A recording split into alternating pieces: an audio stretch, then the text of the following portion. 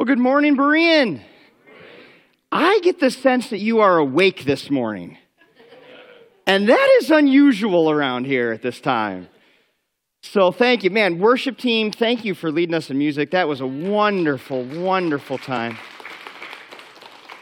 Let's welcome all of our online friends joining us. And last week, we had our very first Valley Campus preview worship gathering, and I've heard it went really well. And so, yeah. This week, Rick and I are going to be going and looking at another facility as a potential home for that new campus down in the North Binghamton area. So would you continue to pray that God will do some neat things? See, I think what God has done in Greene and in Cincy and Bainbridge, I think he's about to do it again. And how exciting it's going to be to see God reach some more families and more homes and more communities for Jesus Christ. Amen? Today we continue. We're nearing the end of our Refocus series, Clarity in Confusing Times. And I don't know, is it a confusing time at all? A little bit. It makes me think a little bit about something that I've used a lot in my life, and that's these guys. And my parents were kind enough to get me some pretty powerful ones because they knew I was a birder. I was the kind of kid that would go out into the woods and watch birds. I know I'm strange, you can just tell me now. But I noticed something quickly with binoculars. Binoculars are amazing if you do it right. Has anyone else, though, experienced the frustration of binoculars? The frustration, first of all, is trying to look through them with glasses. Just give up. Give up. It's not possible. And then if you get your eye on one of the lenses and then everything, it's like, I can't see a thing. Are these covered or whatever? Or then you accidentally leave a cover on. You ever done that? But I think the challenge that all of us have found with binoculars is when we go and we look, what it's doing is it's making something that's distant and usually something that might be, quite a ways away, but you're trying to see it clearly. It makes it magnified in the binoculars. Now, it doesn't make it bigger. It just makes it seem the size it actually is. But there's something you have to do to see it clearly, and what's that thing? You've got to adjust the focus. If you don't, now I can see Nate's mohawk perfectly, right? If you don't, it's just a ball of fuzz. It's unhelpful. And so I had to learn very quickly that if I'm going to use these things correctly, and if I'm going to see to a distance, I need to adjust the focus. And Daisy let me use hers. She is now a birder. It was in the genes. So she uses her little high-powered binoculars to watch birds. And she also is using this same little thing, this focus. And what I've learned as a parent is I do a lot of adjusting these days. There's one thing that Annie and I adjust in our home constantly. It's not bedtimes, although when we adjust it, it affects bedtimes. It's not homework, although when we adjust it, it affects homework. It's not meal times, but when we adjust it, it affects meal times. What is that thing that we're constantly adjusting in our home? I heard some parents say attitudes. I think parents should just be called attitude adjusters. Like, that's our job. And what I've come to realize is the most important thing that we can help our kids do is to adjust their attitude. Because when their attitude is adjusted correctly, everything else is better. Bedtime's better, mealtime's better, school's better, chores better. When attitude gets adjusted. Can I hear some parents say amen? And here's the challenge. When attitude's not adjusted, our kids might comply with us. But if they obey in disrespect, is that really obedience? It's not. And so adjusting attitude is like everything else comes from there. And as I think about that, I realize I'm not that much different. I mean, I may not be a kid anymore, but it's just because I've lived long enough to no longer be in that category. I still need my attitude adjusted. And especially living in confusing times and everything gets blurry. If I don't correctly adjust my attitude, I'm just going to be as frustrated as looking through these things and not changing the focus. And so today we're going to learn from a terrorist turned Jesus follower whose attitude went through a major adjustment, we're going to learn how to adjust our attitudes. You ready for this? Attitude Adjustment Sunday. Here we go. Colossians chapter 3. Colossians chapter 3. We are nearing the end of this little letter, this little epistle that we've been studying this fall. And if you want to use your chair Bible, it's page 951. It's the New Living Translation that I'm going to be reading out of. And we mention this all the time, but if you would like a Bible, that chair Bible that's near you in the chair, go ahead and use it and take it home with you. That's our gift to you. Colossians chapter 3, we're going to pick up about where we left off, where Ron left off. Didn't Ron do an excellent job teaching us last week? Excellent job. He got through the middle of chapter 3, but I want to back up a few verses so that we get some context. So chapter 3, verse 8, let's pick up there.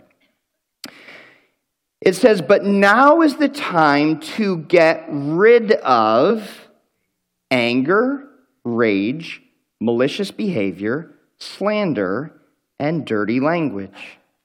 Don't lie to each other, for you have stripped off your old sinful nature and all its wicked deeds."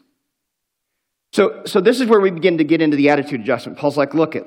If you want to live the way that Jesus wants you to live, if you want to be refocused, if you want to have things go better in your life, it's not like externally things will change, but internally things will change, then here's what you need to get rid of. You need to get rid of these bad attitudes. Anger, rage, malicious behavior, slander, dirty language, and lying to each other. You know what's funny is those types of attitudes become much more common when you live in a confusing season of life. When you live in a season, let me just describe, could you imagine living through a season? The Colossians were living through a season where there was a lot of chaos, controversy, and conflict. Could you imagine living through a season like that? Chaos, controversy, conflict. I can't even imagine. And Paul's like, listen, here's the things that you need to make sure you remove from your attitude, you take out of your life. You put these things off as if they're clothing. These are the things that you need to take off of you. That anger, that frustration, that talking negatively about other people, you need to cut it out. That can't be the way that you live. That can't be part of your attitude.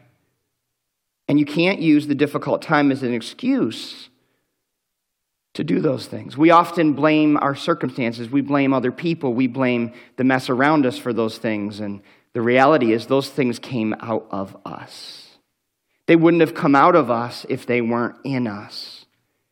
Right? It's like if you're walking through the kitchen having come from the fridge and you knock orange juice, someone knocks into you and orange juice comes out.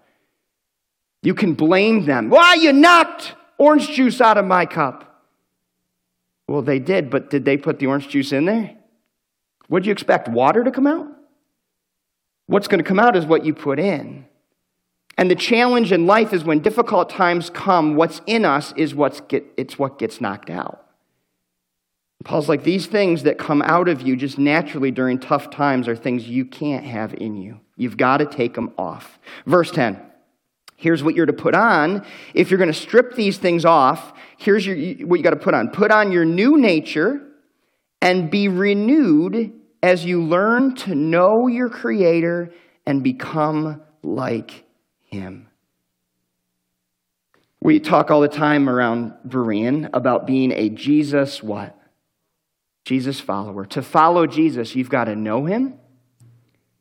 And the more you know Him, the more you'll be able to follow Him well. And Paul's saying, you're going to be renewed as you know your Creator, and you're going to become more like Him. In this new life, verse 11, it doesn't matter if you're a Jew or Gentile, circumcised or uncircumcised, barbaric.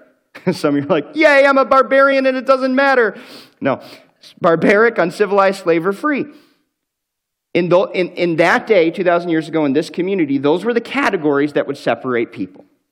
Those were the categories rather than, the political categories or your views on the current issues. These were the categories. These were the dividing groups. And Paul says it doesn't matter. It doesn't matter which group you're in. It doesn't matter what your background is. It doesn't matter how you were raised. It doesn't matter what your education is or your status or how much is in your bank account. Here's what matters. Christ is all that matters. Let me just ask you this morning, can you honestly say this morning, Jesus Christ is all that matters? Because there's a lot of things that feel like they matter. There's a lot of things that feel like they matter. And he's like, if you're going to adjust your focus, you've got to know Christ is all that matters. And he lives in all of us. So we got to make sure when we're adjusting our focus that we're focusing on the right things. And according to Paul, to correctly adjust your attitude and your focus, who must you be focusing on? Jesus. You focus on anything else, and you're going to be frustrated and angry and malicious. Verse 12. This is where he's going to tell us, okay, if you're going to take these attitudes off, what are the things that you put on? Well, here we go. Since God chose you to be the holy people he loves. Let me ask you, did you choose God or did he choose you? He chose you. He chose me. I would have never been able in my broken, sinful, selfish state to have chosen God. While I was his enemy, he loved me and he died for me. While I was his enemy, he called me to become his son. And only because he called me did I one day respond and say yes. I was lost, but now I'm found. And what was the difference? Jesus found me. I didn't find him. Since God chose you to be the holy people, let's demystify this. Holy simply means set apart or special. Since God chose you to be the holy people he loves, set apart people, the special people he loves, here's how you must dress. You must clothe yourselves with, and then he's going to give us a list of 9 articles of clothing. Clothe yourselves with, what's the first thing? Tender-hearted mercy. When you're angry or frustrated, who naturally feels merciful? Okay, me neither. Good. I was just making sure. Kindness. When you're angry or frustrated, who feels naturally kind? Me neither. Humility, gentleness, and patience. What's that book that we passed out a few weeks ago titled Gentle and Lowly? This is the heart of Jesus. Mercy, kindness, humility, gentleness, and patience. Make allowance for each other's faults. I think that's a cool wording there. Make allowance for each other's faults. I'm going to assume that you're going to offend me. I'm going to assume that you're going to do something wrong. And when I just assume that, then I can respond appropriately, rather than, how dare you? Make allowance for each other's faults. Can you imagine if we did this in our home? Our spouse, our family member hurts or offends us, and our response isn't, I expected that from you. But our response is, listen, I've already chosen, I'm going to forgive you. I understand. I understand that we're going to have conflict and trouble. I've already chosen to forgive you. Make allowance for each other's faults and forgive anyone who offends you. When I work with couples and teach them how to fight fair, one of the things I talk about is how to get to true forgiveness. And it's a really cool concept, especially in marriage or in family. If you offend or hurt someone and you go to them and you ask for genuine forgiveness, how cool it is to hear from them. When you say, will you forgive me? Imagine if they said, I already did. And that's the stance of a Jesus follower. I don't have to wait for you to ask me for forgiveness. I can give you forgiveness because I've made allowance for your faults. I expect that we're going to hurt each other and offend each other. And so I've predetermined, I'm going to forgive you even before you ask. And then when you ask, I can tell you I've already forgave you. That's pretty cool. Make allowance for each other's faults and forgive anyone who offends you. Anyone who offends you. Notice that. Anyone who offends you. Even the people we don't like. That's what's harder. When people we don't like offend us, what do we want to do? You don't want to say it because you're in church. We either want to blow them out of the water or we want to just write them off. He says, no, that's not the way of a Jesus follower. Make allowance for each other's faults and forgive anyone who offends you. Anyone who offends you. There's people that you and I have written off that we probably shouldn't have if we're going to forgive anyone who offends us. Remember, the Lord forgave you. So that's the standard. What Jesus has done for me, I'm supposed to do for others. Jesus forgave me, and he continues to every single day. I have no right to write other people off when Jesus never writes me off. So you must forgive others. Above all, verse 14, clothe. He's still talking about this put on, put off, clothe analogy. Clothe yourselves with love, which binds us all together in perfect harmony. And let the peace that comes from Christ rule in your hearts. I love the idea of love there, making us be in perfect harmony. This morning, could you hear the music team harmonizing? You could hear the parts, and it was really a full, rich kind of musical experience for those of you who noticed that. Imagine that kind of harmony in your home. One person's singing the bass and the other's singing soprano, and it sounds good. You're like, I know who's singing soprano. My kids. Right? No, it's complementing one another in our relationships, in our home. When we're showing love to one another, there's that sense of harmony. And let the peace that comes from Christ rule in your hearts. For as members of one body, you are called to live in peace and always be, here's the 9th article of clothing, always be what? What is Thursday? Thanksgiving. This is the one time a year that we have to be thankful before we gouge ourselves on turkey and stuffing. But what if that was just our attitude as a Jesus follower? You know, I am just going to choose to have an attitude of gratitude. I am just going to choose to be thankful. Whether I understand life, whether I understand what's going on around me, I am going to choose to thank God. God, I really don't like this person, but thank you for bringing them into my life because they're teaching me how to be more patient.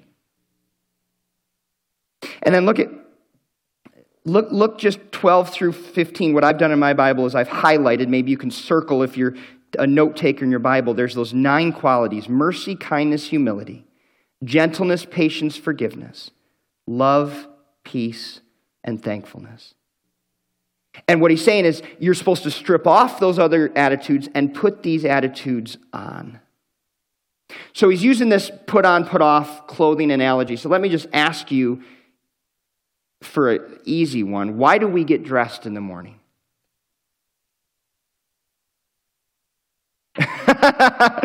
Someone said it'd be awkward if we didn't. I completely agree. We dress because we have to cover our nakedness. We really should.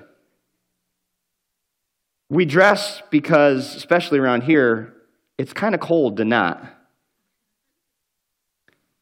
And we dress because it's just the appropriate thing to do. Why do we dress in these qualities or attitudes as a Jesus follower? Well, because we're covering the nakedness of our sins and our bad attitudes. We're doing it because there's a warmth that can come from our life when we're dressed in these things. And we're doing it because this is what makes us appropriate to God and to others when we're dressed in these things. And you might say, man, these things, they're hard work. They're hard work. Now, I don't know. I don't say that about getting dressed in the morning. I don't usually say it's hard work. I do it once, and I don't really think about it the rest of the day. I just kind of put my clothes on, and then I don't think about it. And I wonder if there's some analogy there of if I just in the morning say, okay, I'm not just going to dress my body, but I'm going to dress my attitude. I'm going to dress my attitude in these qualities. I'm going to put them on today. And they're just going to be what I live with, and they're going to be the way that I respond to things today. And I'm going to do this because I am a special and loved child of God. These attitudes are the attitudes of Jesus, and I want to reflect him in the way that I live today. If as a dad, I care so much about adjusting my kids' attitudes, this has made me pause and realize God cares so much about my attitude. God's trying to adjust my attitude because just like my kids, I know that if they change their attitude, the whole day goes different. And God knows that if I change my attitude, my whole day goes different. Look at verse 16. Let the message about Christ in all its richness do what in your life? Fill it. Fill it. So this is why we are always encouraging you. At the beginning of the year, I encouraged everybody to have a Bible reading plan this year. I shared with you my Bible reading plan is going to be chronologically going through the Bible, and I've loved that. It has filled my life with a richness every day. And whatever your Bible reading plan, and maybe you're using those devotionals that we've got out there. We've got a whole bunch more out at the Welcome Center. If you're not in a Bible reading plan every day, grab a devotional, start there, start somewhere. But everything changes when you're in the Word of God every day. Has anyone experienced this? There's something about it and you say, you know what? I don't really need it every day. Have you ever said that about food? I ate yesterday. Not a big deal. Every single day in the Word of God, the richness of Jesus' story, the richness of what He's done for us, the richness of His truth will fill your life. And then when it does, here's what happens. Here's the commands that Paul gives. Let the message about Christ in all its richness fill your lives. Teach and counsel each other. So when you give each other advice, you're doing it with all the wisdom He gives. Wow, that's really good advice. Where'd you get that from? Well, I don't know. I think I got it from God's Word. Right? It's just coming out of us because it's what we put in us. Sing psalms and hymns and spiritual songs to God with thankful hearts. It's even what comes out of us with our music. The music that I choose to listen to and that I choose to sing indicates the condition of my heart. And he gives 3 types of songs here. Psalms. I don't know about you, but I used to have parents and a pastor as a kid who would take psalms and put them to music. And I would sing psalms. And they were really powerful and memorable. I memorized scripture that way. Singing psalms and hymns. We sang a hymn this morning. Great is thy faithfulness. Sing hymns. And sing spiritual songs. This is modern songs. These are any other songs that are spiritual in lyric. And we sing all these different types of songs to God with what type of hearts? Thankful hearts. And verse 17, whatever you do or say, do it as a representative of the Lord Jesus, giving thanks through Him to God the Father. Why must I put on these attitudes? Because these are the attitudes of Jesus. Because I am, what does verse 17 say? I'm to do it as a representative of Jesus. If I'm representing Jesus and I am an angry, frustrated, rude person, how are people going to see Jesus? Exactly the same way. Angry, rude, frustrated person. And that is the last thing that Jesus is. So I am so off base when my attitude is like that because people are seeing a wrong Jesus. They're seeing a false Jesus through me. And now Paul's going to be specific here and he's going to say, okay, if you're adjusting your attitude, if you're putting on these qualities that I've told you to put on, here's what it's going to look like in your home. Here's what it's going to look like in your work. And he gets really specific. Verse 18, wives, submit to your husbands as is fitting for those who belong to the Lord. Some of you are like, why did he begin there? Some of you might be waiting for the modernized translation of that. You're reading it. Wives, submit to your husbands as is fitting for those who belong to the Lord. Well, there's got to be a contemporary, acceptable way to explain that, isn't there?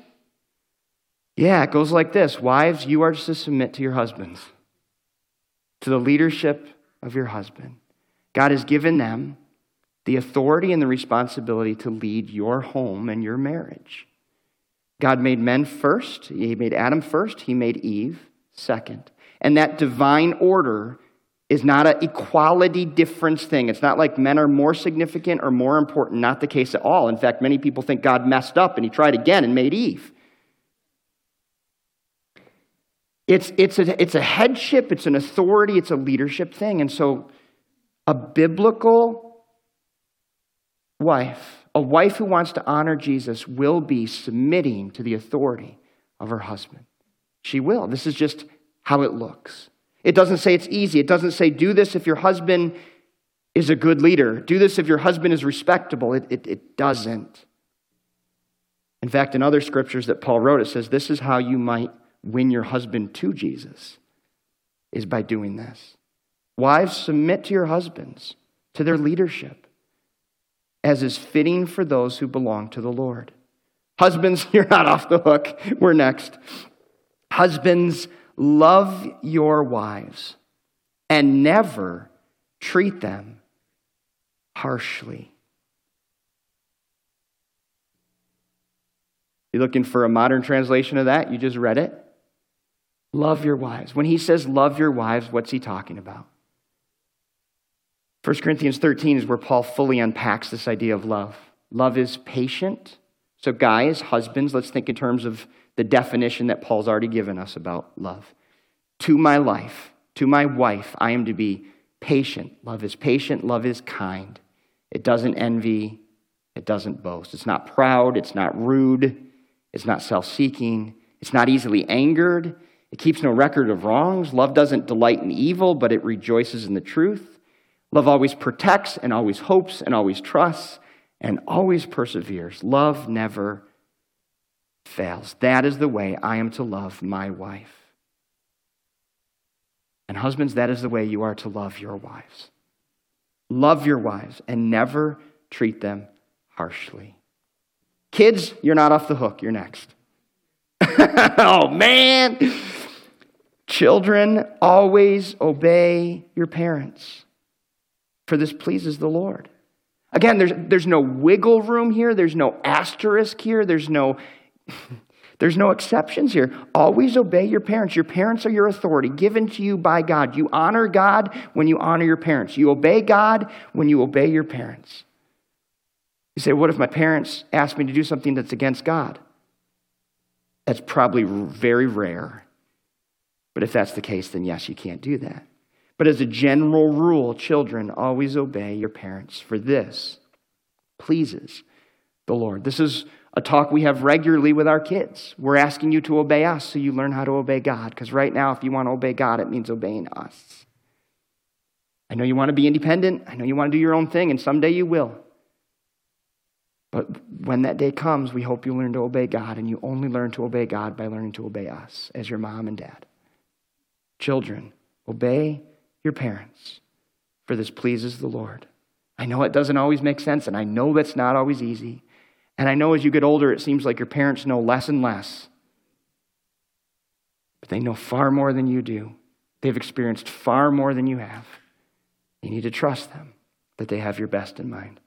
Children, always obey your parents, for this pleases the Lord. Fathers, he drops in here a special word to dads. Fathers, do not aggravate your children. I don't know why he thinks us dads are going to aggravate our kids.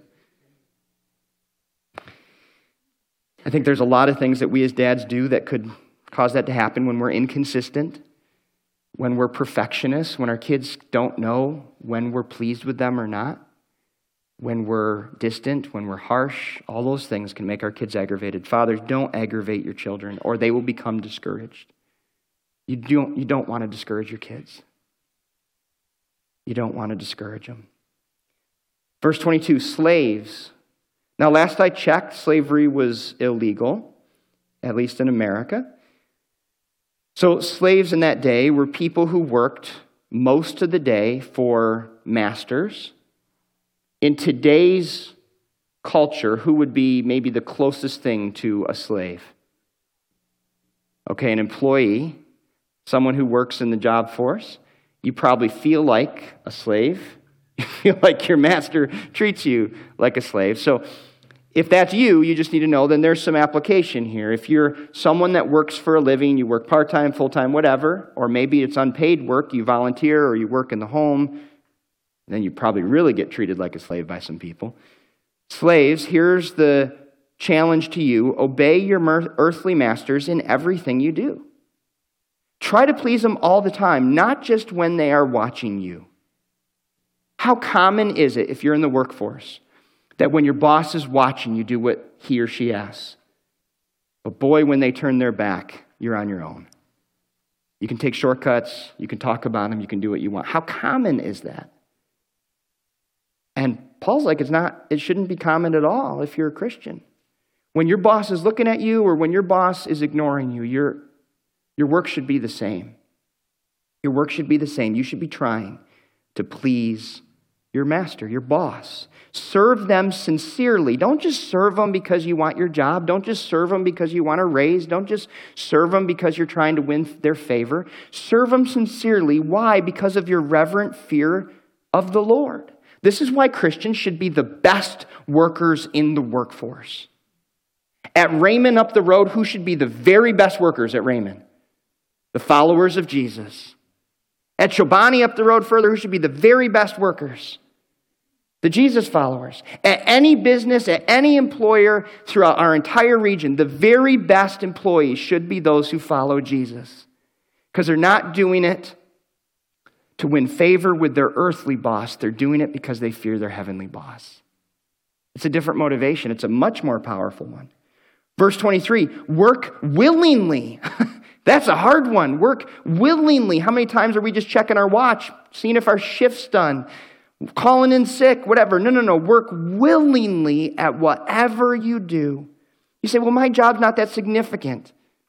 Whatever you do, work willingly as though you're working for the Lord rather than for people. You say, I just clean toilets for a living. Clean it as if God was going to sit on it next. And I don't mean to be disrespectful. I'm just saying, work at whatever you're doing as if you're literally doing it for your heavenly Father. Not for your boss, not for your coworkers, and not for your company. And here's what you can remember, that the Lord will give you an inheritance as your reward, and that the master you are serving is Christ. But if you do what is wrong, you will be paid back for the wrong you have done, for God has no favorites. Really practical stuff here. Masters, be just. Now he's going to talk to bosses and masters. Be just and fair to your slaves. If you're an employer, a business owner, God has some instructions for you too, right? Be just and fair to your slaves. Remember that you also have a master in heaven. Treat those who work for you the way that God treats you. Devote yourselves to prayer with an alert mind and a thankful heart.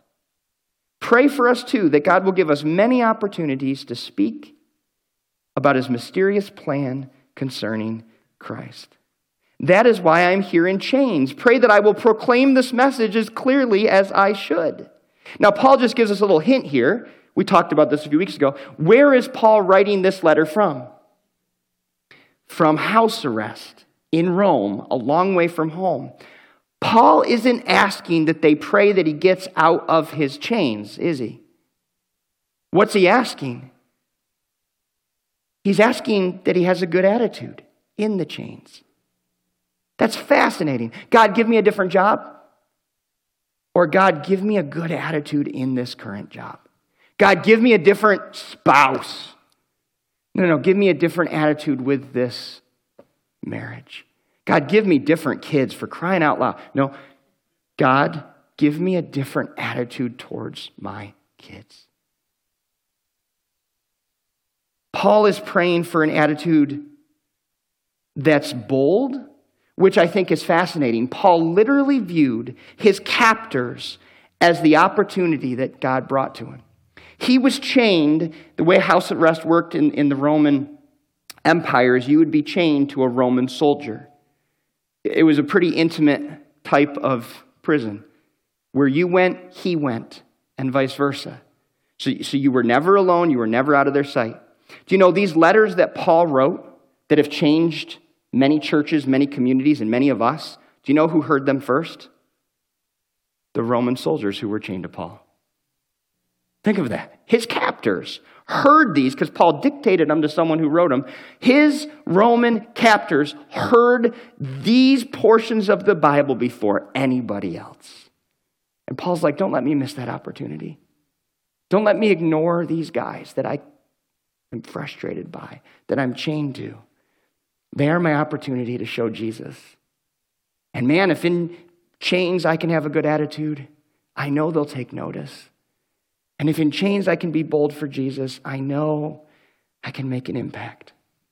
Look at verse 5, last two verses here that we're going to finish with. Live wisely among those who are not believers and make the most of every opportunity. Paul viewed his chains as an opportunity. Make the most of every opportunity.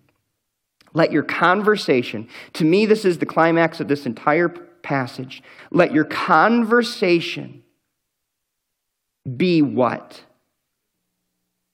Gracious and attractive. Have you ever thought about that?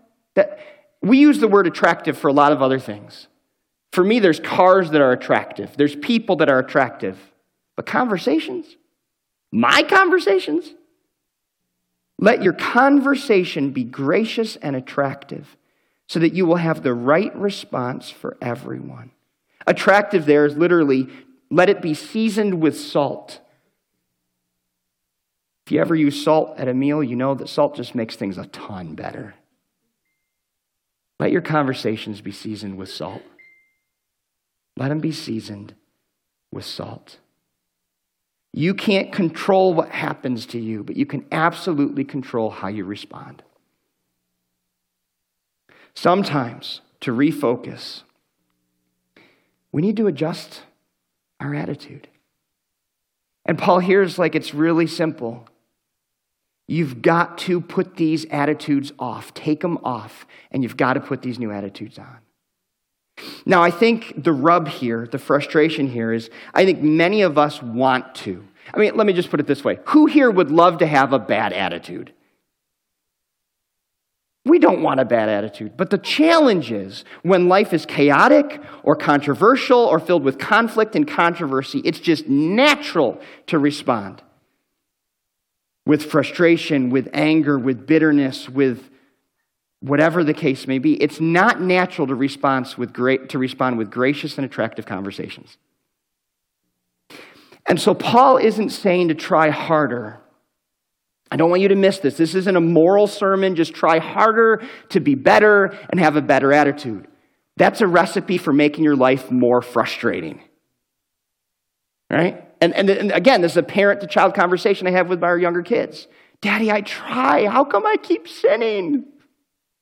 Because you're a little wretched, dark-hearted kid. No, right?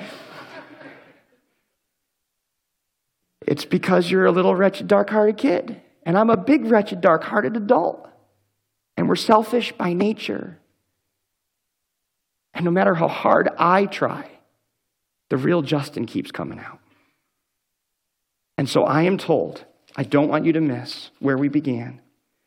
Verse 10, put on your new nature and be renewed as you learn to know your Creator and become like Him. This isn't about trying harder. This is about letting Jesus grow in you deeper. This is about taking off my bad attitude and putting on Jesus.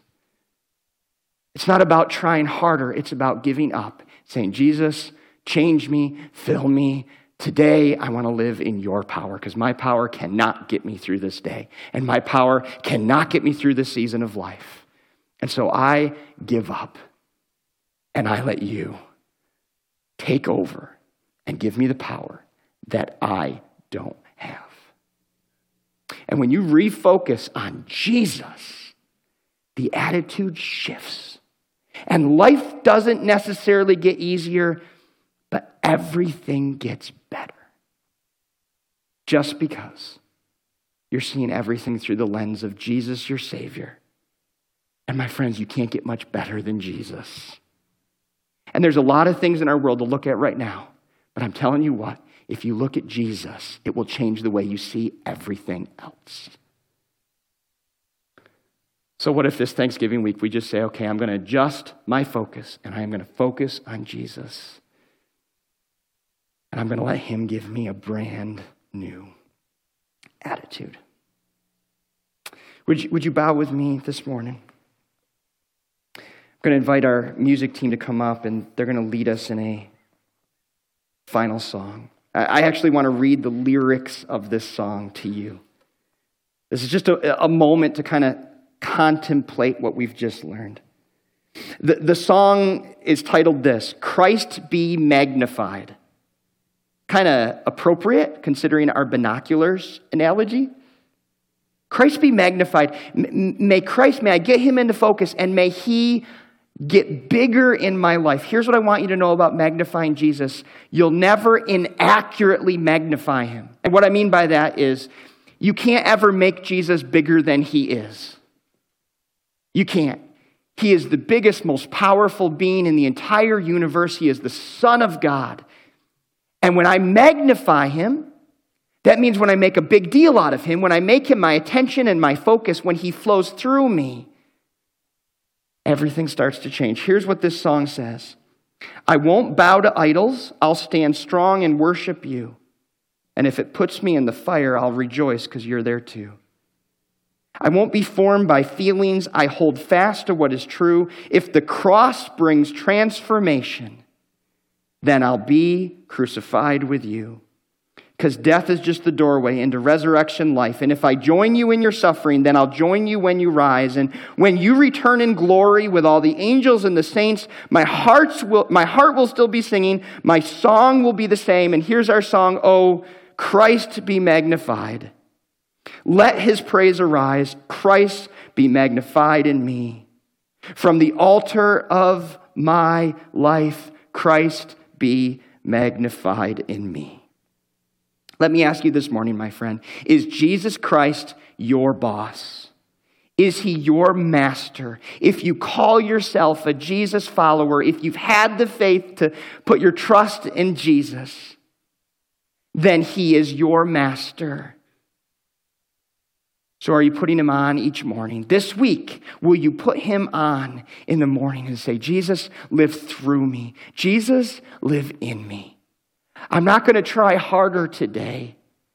I'm going to let you give me a new attitude. I'm going to let you put your attitude of gentleness and humility and forgiveness. I'm going to let you infuse me with these qualities that I don't naturally have, with these qualities that are native to my temperament or personality. And I'm going to let you be magnified through me. I'm going to let you make my conversations gracious and attractive. And listen, maybe you're here and you're just kind of kicking the tires on this Christianity thing. You're curious. Someone invited you. We're so glad you're here. Listen, maybe today for you, the first step of that is realizing that you need to decide what to do with Jesus.